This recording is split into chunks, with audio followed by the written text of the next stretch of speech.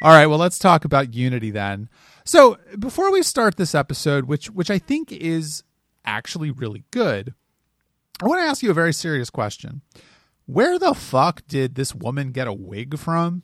Like, it's a really good wig, and I don't know where she got it from. So I want to know. That is the secret of Unity that I would like to answer. Obviously, the wig was assimilated. The Borg have probably the greatest wig technology. I could see that. Yeah. I mean, Borg would probably go on dates like everybody else, and they want to look good. So, yeah. All right. I'll go with that. Do you think the Borg have any, like, infiltration skills that they bother with? Why would they? Yeah, but on the other hand, it is good to have an extra tool in your arsenal if you can manage to get a mission done by just having one guy sneak in a wig and like on Alias, just a wig and a dress and an accent, and then they can shut down the whole base, save some resources. I don't think that fundamentally speaking, the Borg are like that. So what did you think of Unity? It's interesting because I think as an episode, it was a very good episode. As one which is, I'd say both of these episodes were colored by the fact that I have a vague idea of what's happening next. In this case, that we are eventually going to get an ex-Borg character. And so it is important that we set up the idea of there are people who are former Borgs that can, people can be disconnected from the Borg and then be fine and return to normal.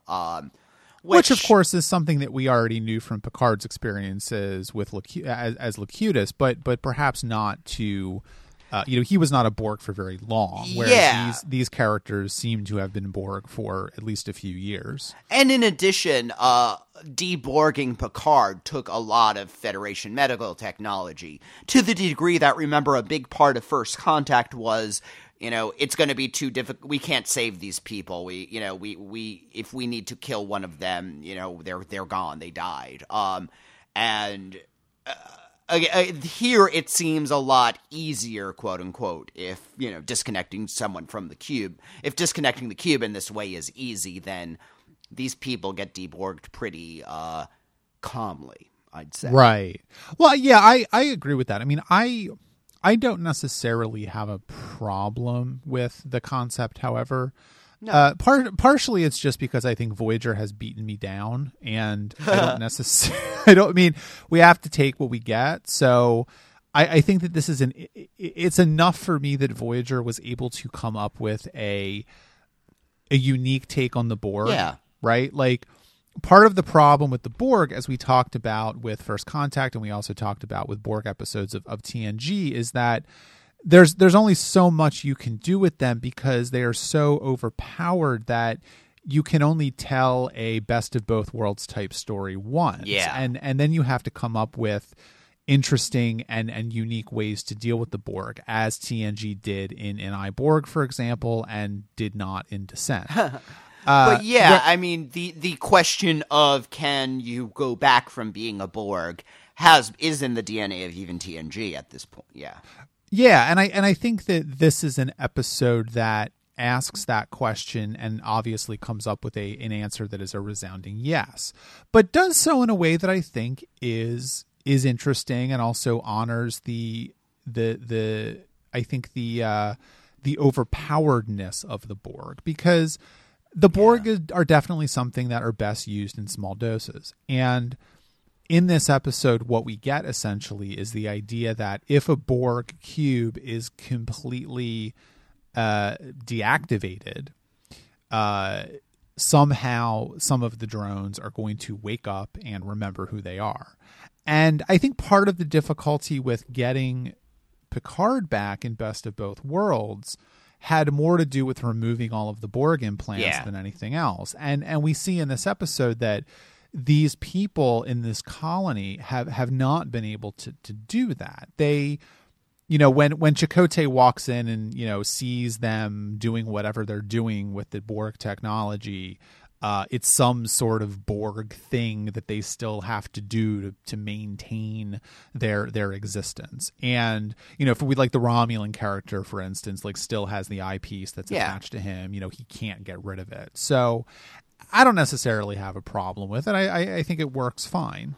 Especially because their plan is to be good Borg in a way. So in a way, number one, I assume that the technology and skill to remove the Borg stuff is beyond them, so they just kind of have to live with it. And they've made the best of that, but at the same time, their ultimate plan is to use it for a beneficial reason.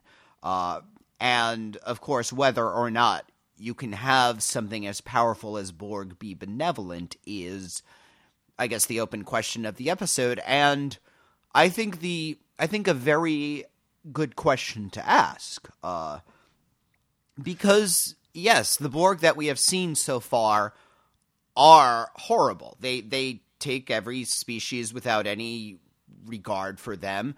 At the same time, the idea of a society which works so harmoniously is a beautiful idea, and the Federation certainly wants to create a society in which every member is working for the common good and everybody is working together and there is no conflict like that. But I think they feel that these means are too dangerous of a technology and too much power. The way that Earth created its utopian government that we have in the world of Star Trek, which frankly, given the events of, say, Homefront Paradise Lost from DS9, suggests that it isn't quite a utopia. I mean, there is still conflict on Earth. There are still disagreements.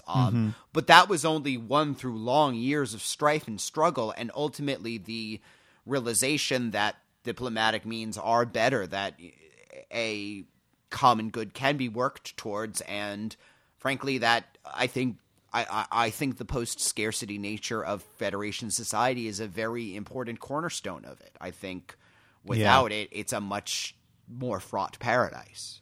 Yeah. Well, there's a lot of different ways you could take that, and I think that what that makes me think of partially is, this idea that is, sort of ascendant in some, circles of thought online or whatever, that one of the reasons why Americans are so sort of blasé and cavalier about the real and perhaps lasting damage that Trump and his administration are doing to the democratic norms of this country, and the fact that we have, Nazis play acting at being, sort of like Civil War militias or something, or starting some new civil war, is that Americans have no living memory of war. Americans have no living memory of a government that is not functioning. And so we don't know how bad it is to have a civil war. We don't know how bad it is to live in a country or live in a place where the government is not functioning, where things are breaking down to a large degree. And so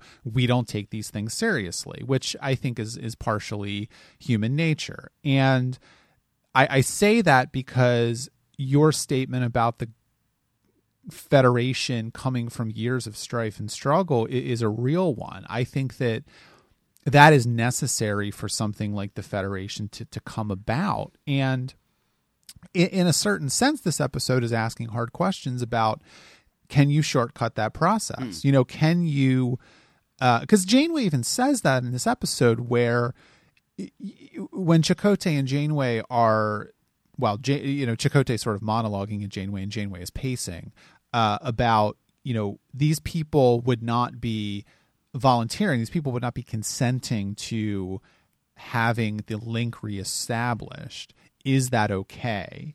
And that is the part that is problematic. That is the shortcutting of the real work that it takes to build something like the Federation. It would be one thing if this group of people says, we would like to be linked like Borg, there's 100 of us or however many, and if we meet somebody else and we manage to convince them that voluntarily, oh yes, no, I think that would be great. That's one thing, but yes, they're forcing this on everybody.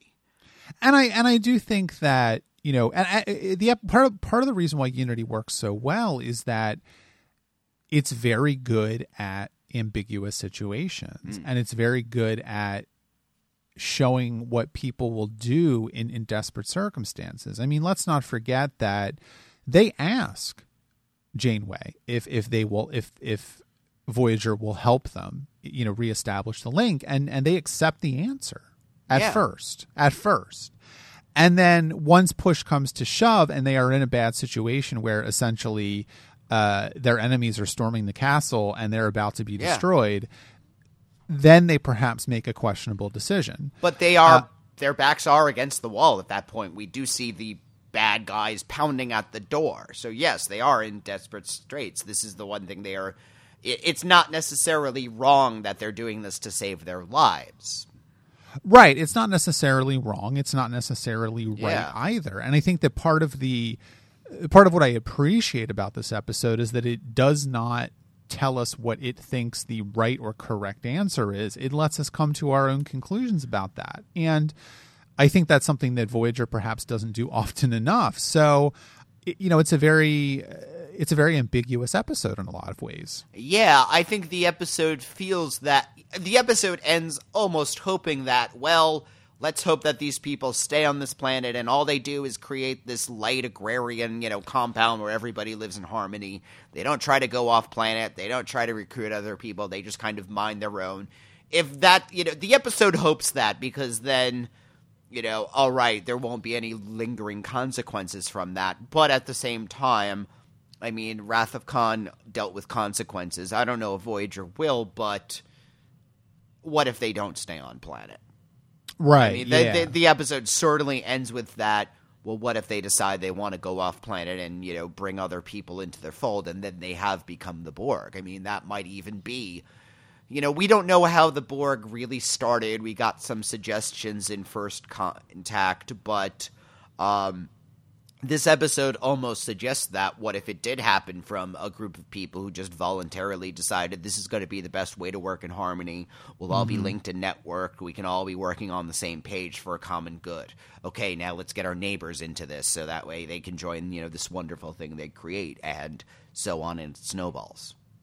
Yeah, sure. But I think that what is hard for me, though, is Star Trek has always been a franchise that is very optimistic about technology, right? And that humanity and other species sort of unfettered and unchained through technology by establishing limitless sources of energy and replicator technology and all of these things, they're going to be able to maintain their existence through get rid of poverty, get rid of all these things, right? Hunger, et cetera. And so Star Trek has never been really shy about a very, very optimistic look and view of technology as a good. At the same time, of course, episodes have asked hard questions about the proper uses of technology. That I think what you can really say is that Star Trek perhaps believes that the technology is neutral and that you can do good or bad with it.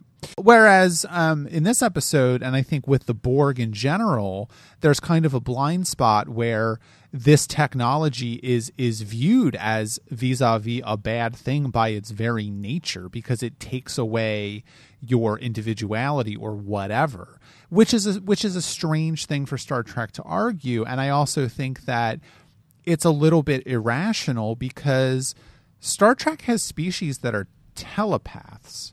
So in what way in what way is the Borg link different from Beta Z? Yeah, let's say that. So Deanna Troi has relatively weak telepathic ability. She's able to talk with her mother, sometimes with Will Riker, but she can't just read the mind, of anybody that she sees.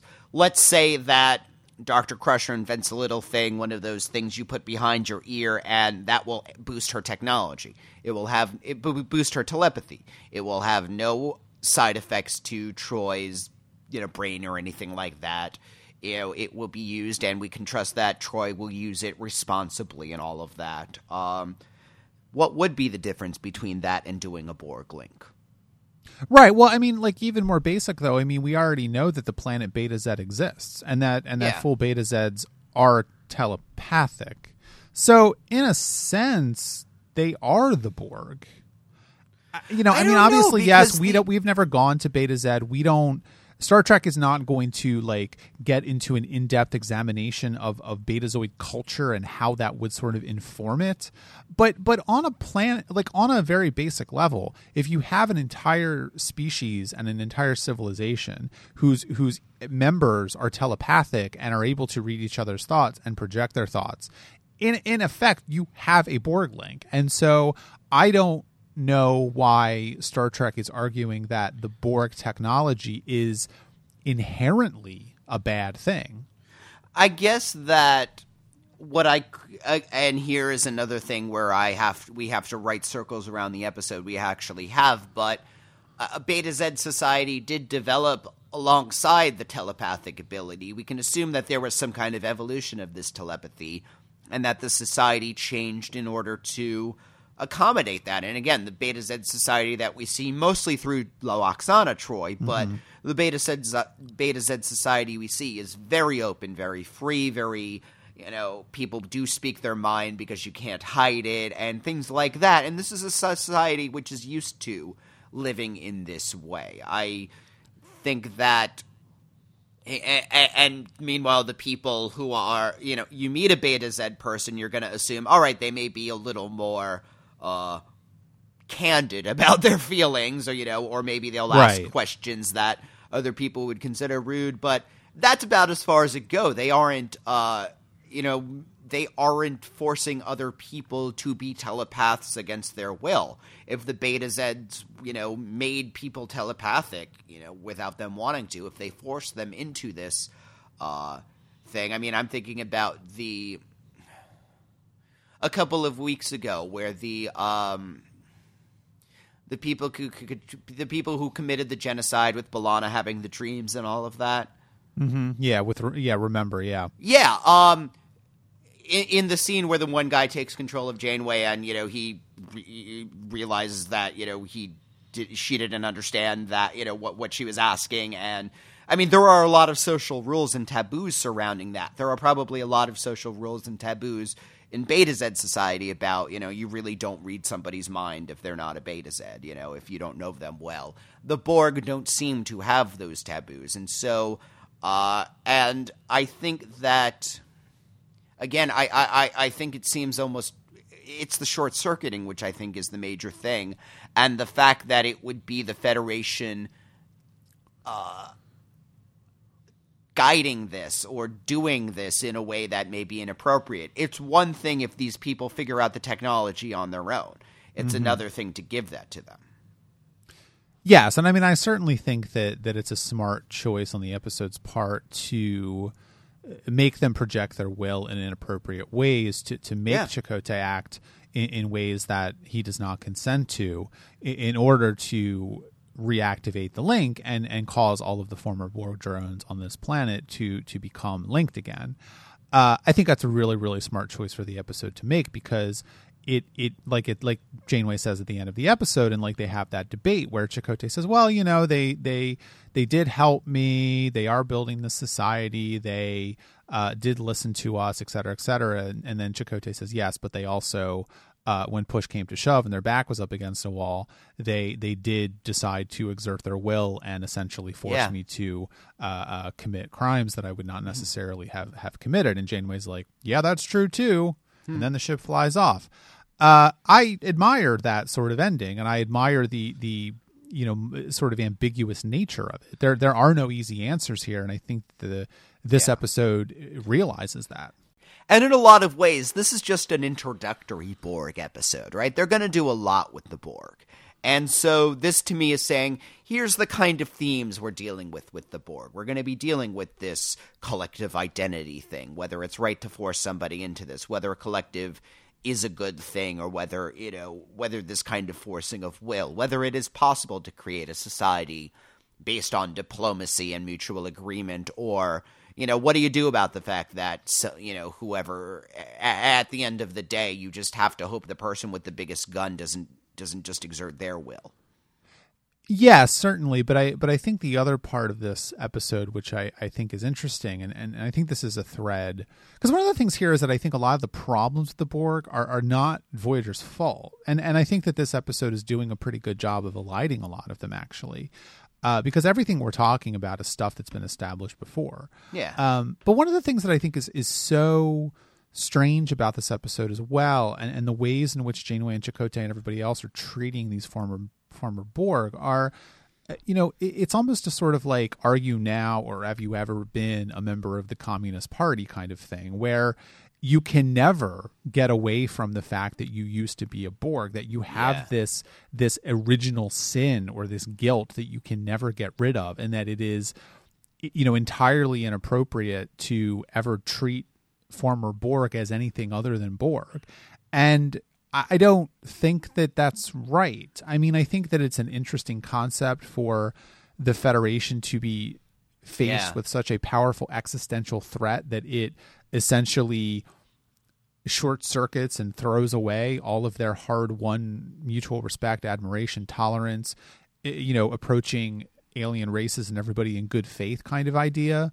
But I don't know if it necessarily realizes that's what it's doing.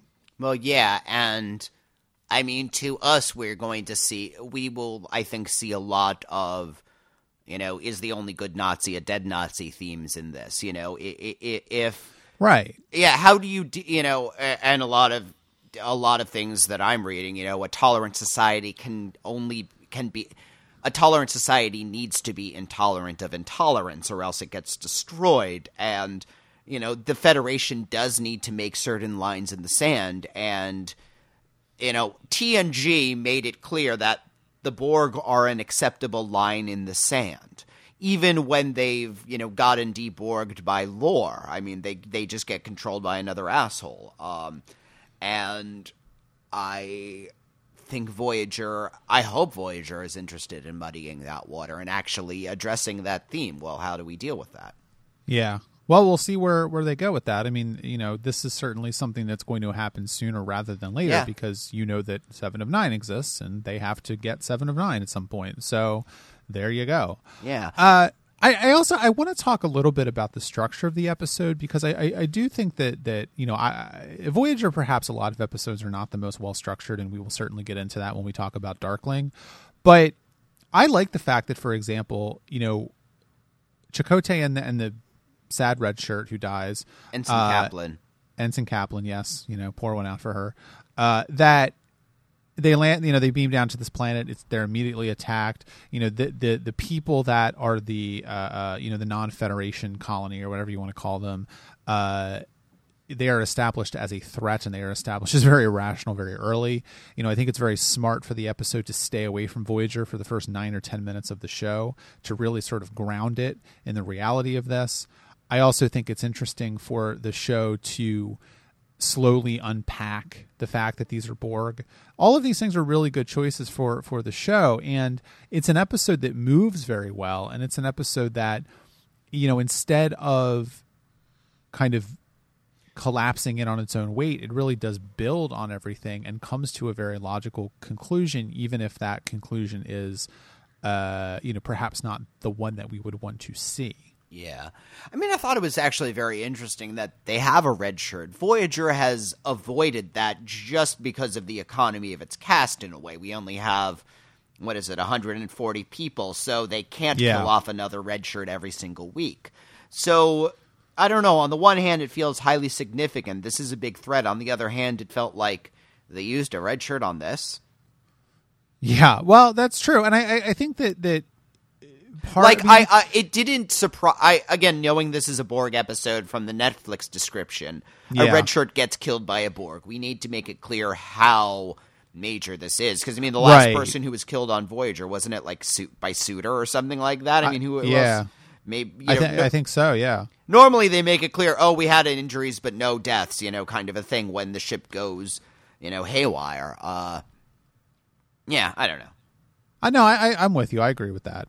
And I guess maybe the last thing to talk about before we move on to Darkling is Riley Fraser. We haven't really talked about her as a character, and I think that she is I don't know. On the one hand, you could say she's a little too perfect. On the other hand, she does seem pretty instrumental in using Chakotay to do things against his will. So like that to me indicates that the show is aware of her perfection and is willing to show that she is actually not some sort of perfect person.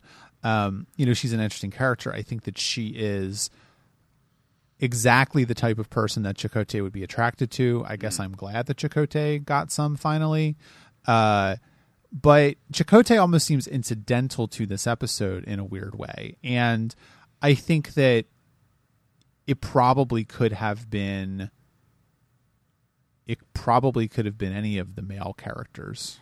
And I can see Chakotay getting very invested in this theme because the theme of the people who feel that this is our land and, this is our home and we don't want to just find another place. Yes, that's the theme of Voyager as a whole, but that's also the theme of why the Maquis started.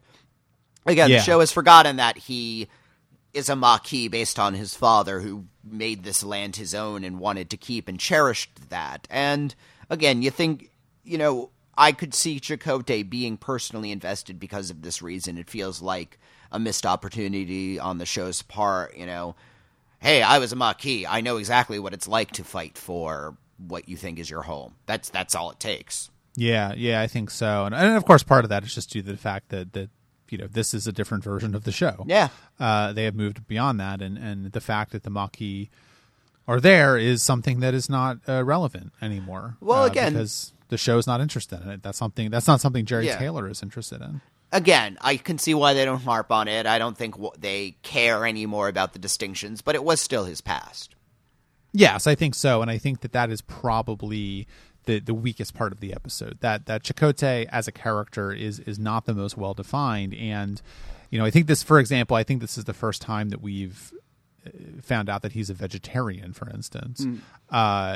It is the case that he is sort of a black box that you can put anything into, and that he slots into this episode only because he hadn't had an episode in a while, more than any real inherent qualities of his character that make him useful to this episode or integral to this episode. I mean, yes, they do say, oh, well, respect for life and you are very kind and you want to help everybody and all that kind of stuff. But that's true for Harry Kim, too. It's true for Tom Paris, even. It's true for any of them would be impressed by that. Yeah. All right, well, we're going to move on to Darkling, but before we do that, I just want to take an opportunity to remind all of you, as we said at the top of the show, that Truckabout is listener-supported. I'm not going to harp on it, but go to patreon.com/truckaboutshow and give now. Okay. So, for a few minutes there, I thought this was Kes's final episode. I was happy with this ending for Kes. It seemed like a very natural ending that was satisfying and made sense. Sure, it would be Kes running off with a man, but at the same time, Kes has expressed an interest in starting a family. She is getting older, and maybe now she's going to revisit the idea of she can go through her Pon farr, when it's the appropriate time, and then she will be ready. This traveler that she meets has certain qualities in common with Neelix, his wanting to travel, his seeing the world, his being comfortable in all of these places. It's enough that it makes it seem like that's a quality that she is attracted to, and so it feels like Neelix was the warm-up for this relationship. Having her and this guy go off into the wild to adventure, that also opens them up so that way Kes can appear as a guest star from time to time if they want to bring her back. I thought that's where it was going, and I felt really good about it, and at the end she's like, no, I'm not going to do that, which makes me then think, okay, well, they're going to fucking kill her off then, and I don't want that to happen. She doesn't die. I'll just say that. I'm with you. I mean, I think that what was the point of this episode if it was a total tease? It's you're right, because I think that yes, I think this is more. I hate to say it, but I think this is more of a Doctor episode than a Kes episode, and I think that the Kes story is the B story, right? That's the story that is less important, and I don't know. The show has kind of forgotten about Kes, and the fact of the matter is she hasn't really played an integral role in the show for a while. Warlord was the last time that she really played any sort of role, and that was not Kes for most of it. And I don't know that the show knows what to do with her, frankly. I think it's another case of Jerry Taylor is not interested in Kes, which is a shame because I really like Kes and I think she's a really interesting character. I mean, to a very particular degree, why are Neelix and Kes broken up? Like, yes, they did break up, but also that wasn't Kes. No, but I imagine that, and that's something that could have been clued better. I mean, certainly, give me a quick... DS9 would have had a scene with the two of them where they were saying, haha, we broke up when you were, possessed. But gee, Neelix, you seem very at home here. Well, yes, this is where I want to be. Well, gee, Neelix, I don't know if I want to spend my whole life on Voyager. I only, for you, this is, right. Yes, this may be, for Neelix, he's spending another 4 or 5 years on this ship. He's home.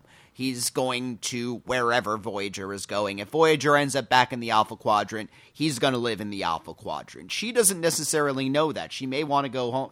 That would be the perfect opportunity for that and to set up this. Well, gee, maybe we should just be friends. They could have had that conversation in fair trade. Yes. Like, that would have been the perfect opportunity for that conversation to happen. And especially because that episode is about Neelix feeling, alone and lonely, right. And even Kes doesn't want to be my girlfriend anymore. Yeah, because Fair Trade is the episode where Neelix recommits to being part of the Voyager family. Yeah. And it would have been a perfect opportunity for the show to introduce or insert a scene with Kes and Neelix doing exactly that. Like, at the end of the episode, Neelix says, oh, Kes, like, I know we didn't really break up, but I'm recommitted to Voyager. And then Kes says, I've been thinking about actually leaving the ship or whatever, right? And that would have worked really well. Yeah. And again, it's just another missed opportunity of Voyager. It's not exactly the most careful of shows. And we'll just leave it at that, I guess. I think that for me, what it comes down to is that Kes in this episode is being telegraphed as older. She's being telegraphed as someone who is maturing, and she is someone who, because even her clothing has changed. She's not wearing those little tiny skirts and stuff anymore. I mean, she's that was a very sort of childish look for her, and she is wearing more mature clothes now. She's in her 30s now, equivalent. Exactly, yeah. And she does say, I'm 3, so I'm not a kid anymore. But part of it is that, what you said earlier about Kes wanting to travel has always been true of her character. That's why she was initially attracted to Neelix, and that's why she would go with Neelix on Voyager in the pilot. That this is a character that unlike a lot of her Ocampan compatriots, she was not content with living in the underground city and dying after 9 years. She wanted to go out and experience the galaxy. And what is interesting to me is that this episode establishes that Kes would be interested in a more ad hoc exploration of the galaxy with someone who is a dashing rogue, because for a lot of what has happened to Kes, for all of the adventures she's had and all of the wonderful things she's seen and experienced in the 2.5 years she's been on the ship, it is also the case that she got a job out of it. I mean, this episode makes it clear that she's expected to file reports. She's got a boss. I mean, Tuvok basically says, what the fuck are you doing up? You've got a report due in 5 hours. And she's like, get off my back, dude. I don't think that Kes wanted to get a job out of this. Yeah. And it makes sense to me that she would be attracted to go off with this guy, because the two of them in a ship, she's not going to have to file any reports. She's not going to have to do a stint in sickbay every day. She's going to be able to do this in a much more loose fashion. That is maybe, that's where her interests are going. Well, yeah, this is the equivalent of her. She's gotten a PhD, or, she's gotten her medical doctorate probably at this point, or very close. This has been college for her in a way. And she probably very much did need this particularly structured environment. She is it is good to have a bunch of people watching her back while she takes her first step into the larger world, sure.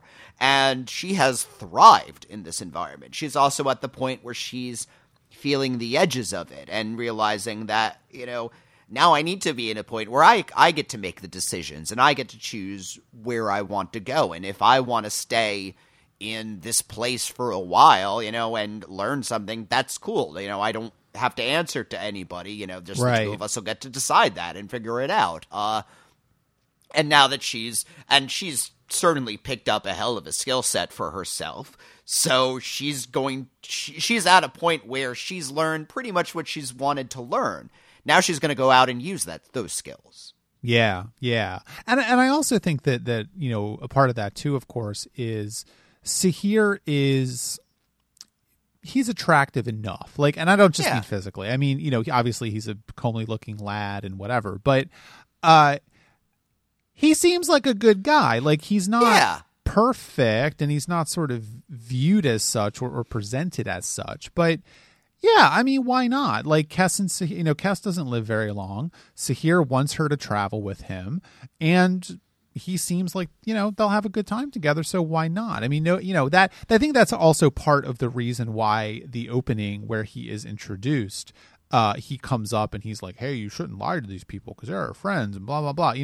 He is being established as someone who is forthright and honest and all of these things. And so he seems like a fine guy. Yeah. I don't know why Kes eventually makes the decision not to go with him, because everything that we have been talking about that her character has been going in makes me think that it would have been much more in line with her character and much more true to the character if she had decided to leave the show at this point and go off with Sahir.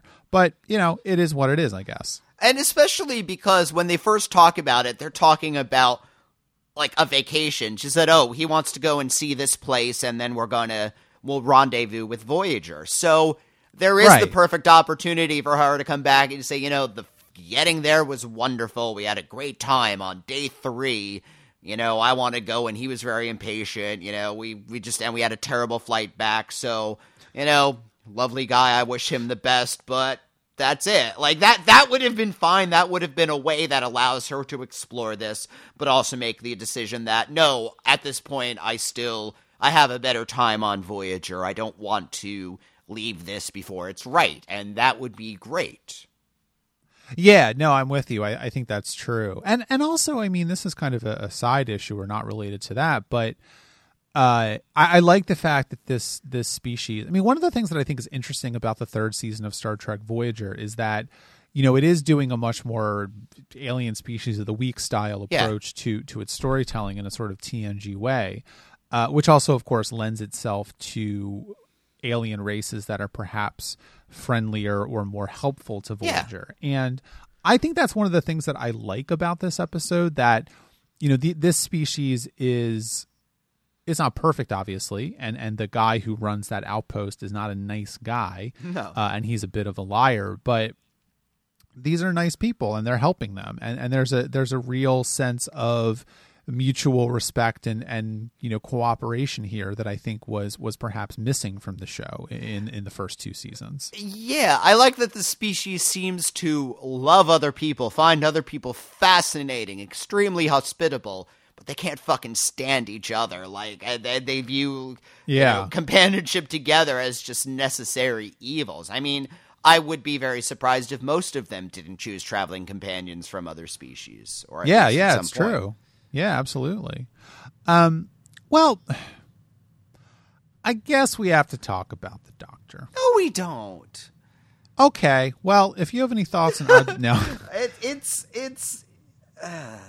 it's not good.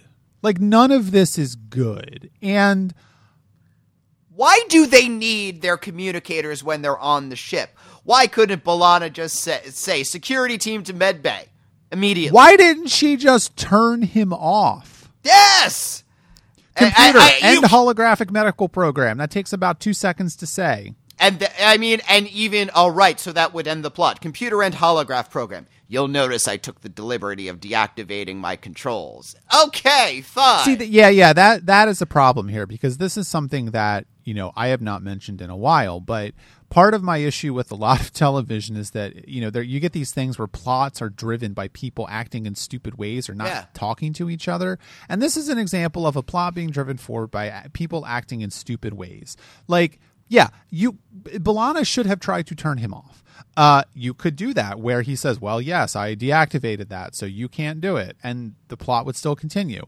Or, for example, when Kes finds the Dr. Jekyll in the holodeck. Yeah. Instead of confronting an obviously deranged doctor who is dangerous and doing like really fucking creepy serial killer style torture things to the holograms, why doesn't she leave the holodeck? He doesn't know she's there. Yeah. No, again, they have a security team whose job it is to deal with these. The entire point of Voyager is that we have a group of people who working together are going to solve the problem, so fucking call on them. I agree with that. And I don't really like this is also, I mean, this is really 2 episodes, right? And we obviously like the Kes episode a lot more than the Doctor episode. But fundamentally speaking, the Doctor is a character that I think is a problem because he has like Data in that Data. This is some of the worst instincts of TNG where Data acts in bad ways and they sort of hand wave it away by saying, well, he was reprogrammed by nanobots and everything's fine now because Geordi LaForge took him down to engineering and fixed him. Right. But this would happen like once a season where Data would like go homicidal or something. And you're like, this is not an ideal situation. Like if one of your normal, I shouldn't say normal, but like one of your like organic crew members, went homicidal. Suitor had to be confined to quarters, Yeah, and there's this idea that like computer programs are different from organic beings, which they are, sure, and that like the Doctor was not necessarily responsible for his own actions in this episode because he had this sort of multiple personality that was created by subroutines he inserted into his program, but that's still not really a defense. I mean, if I hit someone with my car and kill them, I should still go to prison. I mean, I did not intend to murder anybody, but I did kill someone. So it's just like, it's strange to me that like, they're just like, well, he's fixed now and it's fine and nothing's going to happen to him. Yeah, there's no discipline on him. Nothing. He doesn't have toilet duty. He doesn't have. Like nobody says. Yeah, because it's like, don't fucking mess around with your program like this. I mean, it's even worse than Data because at least Data never actually did this to himself. Yeah, like when Data did this, we got something like in theory where he was kind of a creep to his girlfriend, but he didn't go around pushing people off ravines. Yeah. I fucking hate the Doctor in this episode. Yeah, no, this is not. I love the Doctor. This was a terrible Doctor episode, and I guess this is.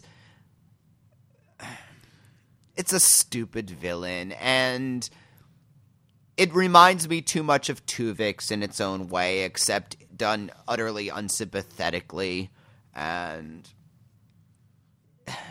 it's the worst. Like it's I think I said to you like really, really, really early on in Trek About, like I'm talking like 5 years ago. Oh God. That one of the things about Star Trek is that you really need to love all of it, the bad parts, the good parts, you know, like, and I would not be criticizing this story so much if I didn't love Star Trek. And Star Trek means a lot to me. It has been something that's been in my life for decades. It is something that I have been sharing with you for 5 years and the audience.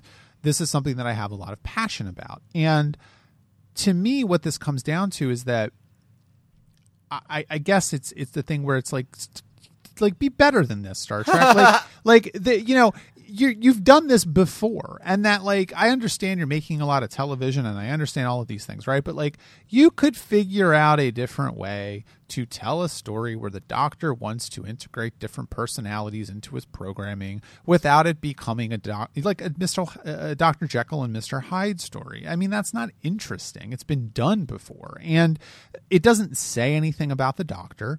It doesn't provide us with any new information about the Doctor. It doesn't provide us with any character insights. It's just supposed to be creepy. And I didn't watch Dexter for a reason. I didn't feel good watching this episode. Like, this was just it was an unpleasant episode to watch. And not in a way that was, because it made me think of dark stuff. Because I know it was just like...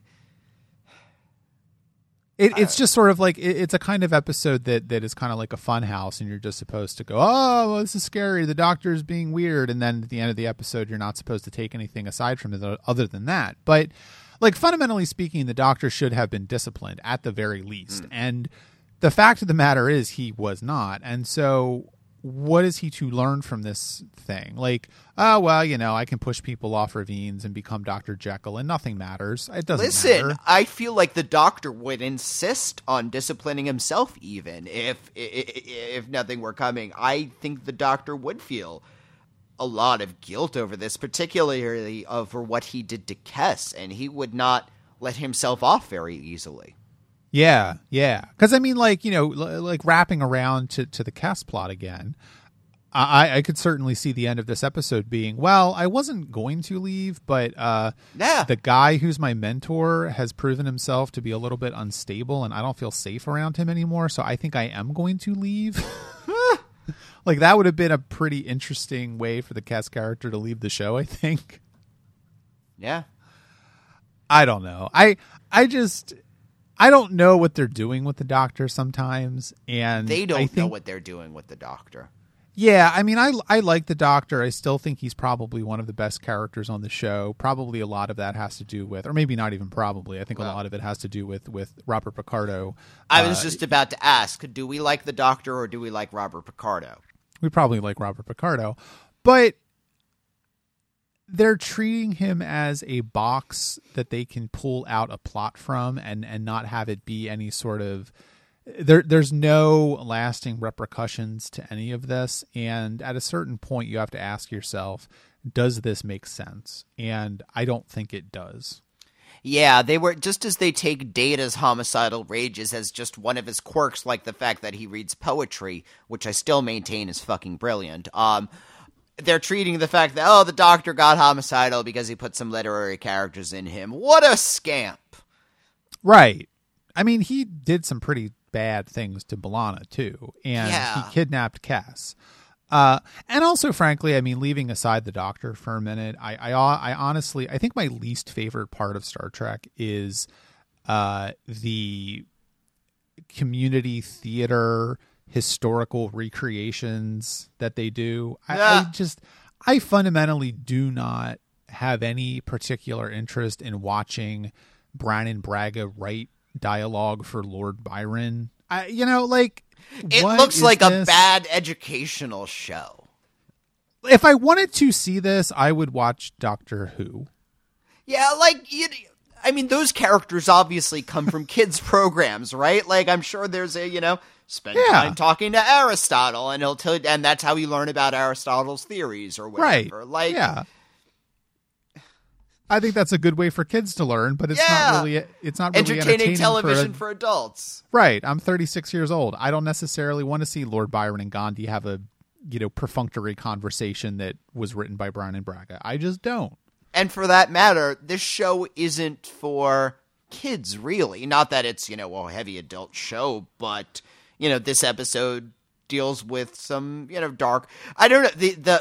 The people to whom Gandhi would appeal to are not the people who this episode would appeal to. But although this episode doesn't probably appeal to anybody.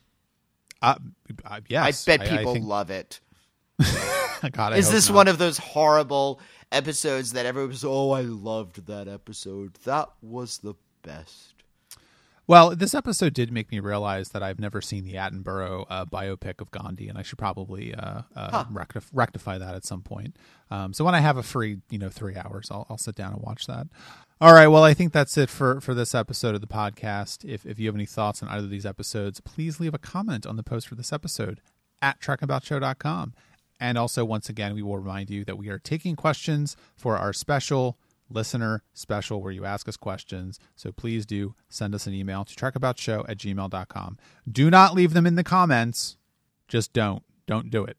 Facebook, Twitter, Instagram, we are there. Trek About Show is our username in all those places. You can find us on Patreon, patreon.com/trekaboutshow. It also supports our other podcast, Tuning In.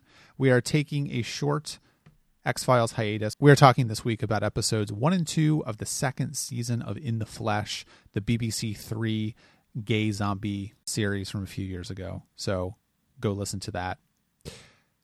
And finally, please leave us an iTunes review for Trek About. It is the best way for new fans to find the show. All right, next week. I'm not going to lie to you, Richard. It's going to be a little rough, I think. We're going to be talking about Rise and Favorite Son.